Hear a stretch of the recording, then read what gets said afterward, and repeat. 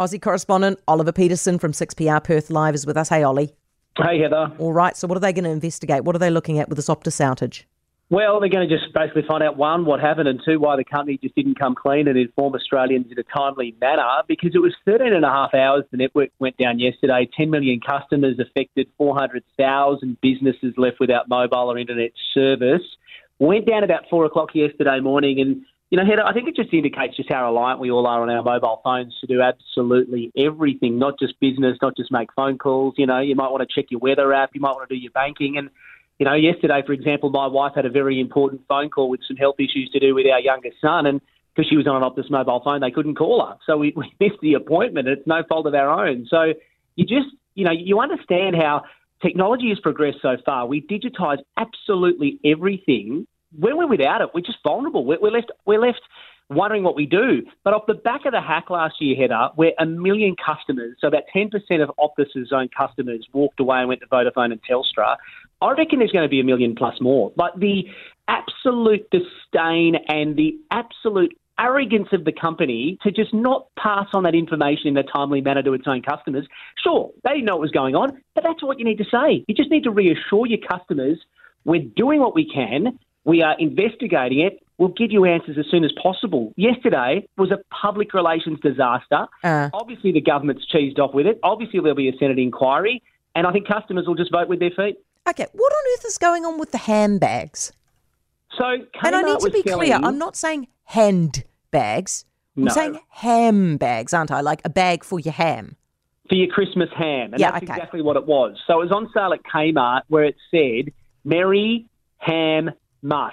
But the ham and the muss is on two different lines. So it's Merry sounds like hummus, doesn't it? I mean, which idiot at Kmart didn't think before they started putting this on the shelves at every Kmart outlet around Australia that this was going to be a good idea? And all of a sudden it was picked up by the Australian Jewish Association, which said, look, it could be potentially funny, but it's not really a good look. It's not a good look. I can't believe somebody would put these things out on the shelves, Heather, in the current environment we're in at the moment. They've all been taken off the shelves. Kmart says they got it wrong. We're sorry. We didn't realise what we were doing. Well, sack the merchandiser. Whoever thought it was a good idea to have Merry Ham Muss. Do you think, but hold on, I mean, to be fair to them, do you think that they produced these bags before the 7th of October? Possibly. I'm sure they were. They would have. But when you go put them out on the shelves, you know, isn't there somebody in the merchandising department? Isn't there somebody responsible for every product that goes on the shelves? So just give it the once over to go, yes, no, actually, no, not anymore. No, they didn't. Yeah. No, I think, I mean, you know, I'm with you on that. Now, Eddie Jones, okay, so what is going on here? What's the latest with Eddie? Is he off to Japan? Is he speaking to the Aussie bosses? What's going on? Yeah, it looks like he's going to Japan, and I'm glad you brought up my good mate Eddie Jones, because I am the walking, talking contradiction. After obviously defending him for months and months and months over everything, Heather, I cannot believe that the boss of Rugby Australia, the chairman, Hamish McLennan, has apologised, but he says he's got no regrets about hiring him, and guess what? He'd do it all again. Hamish, are you kidding? It's been a debacle the last 6 months or so. Australian rugby's in a worse position now than it was 6 months ago, and we didn't thought we could get any lower. So Hamish is digging in his heels. He wants to remain the chairman. He's also revealed that we went millions and millions of dollars over budget at the World Cup. I don't know what on, because we didn't perform very well, Heather. Rugby Australia is in an even deeper crisis than it was before it hired Eddie Jones. I can't believe how the chairman and or the board can survive this, to be perfectly blunt. But McLennan's digging in his heels.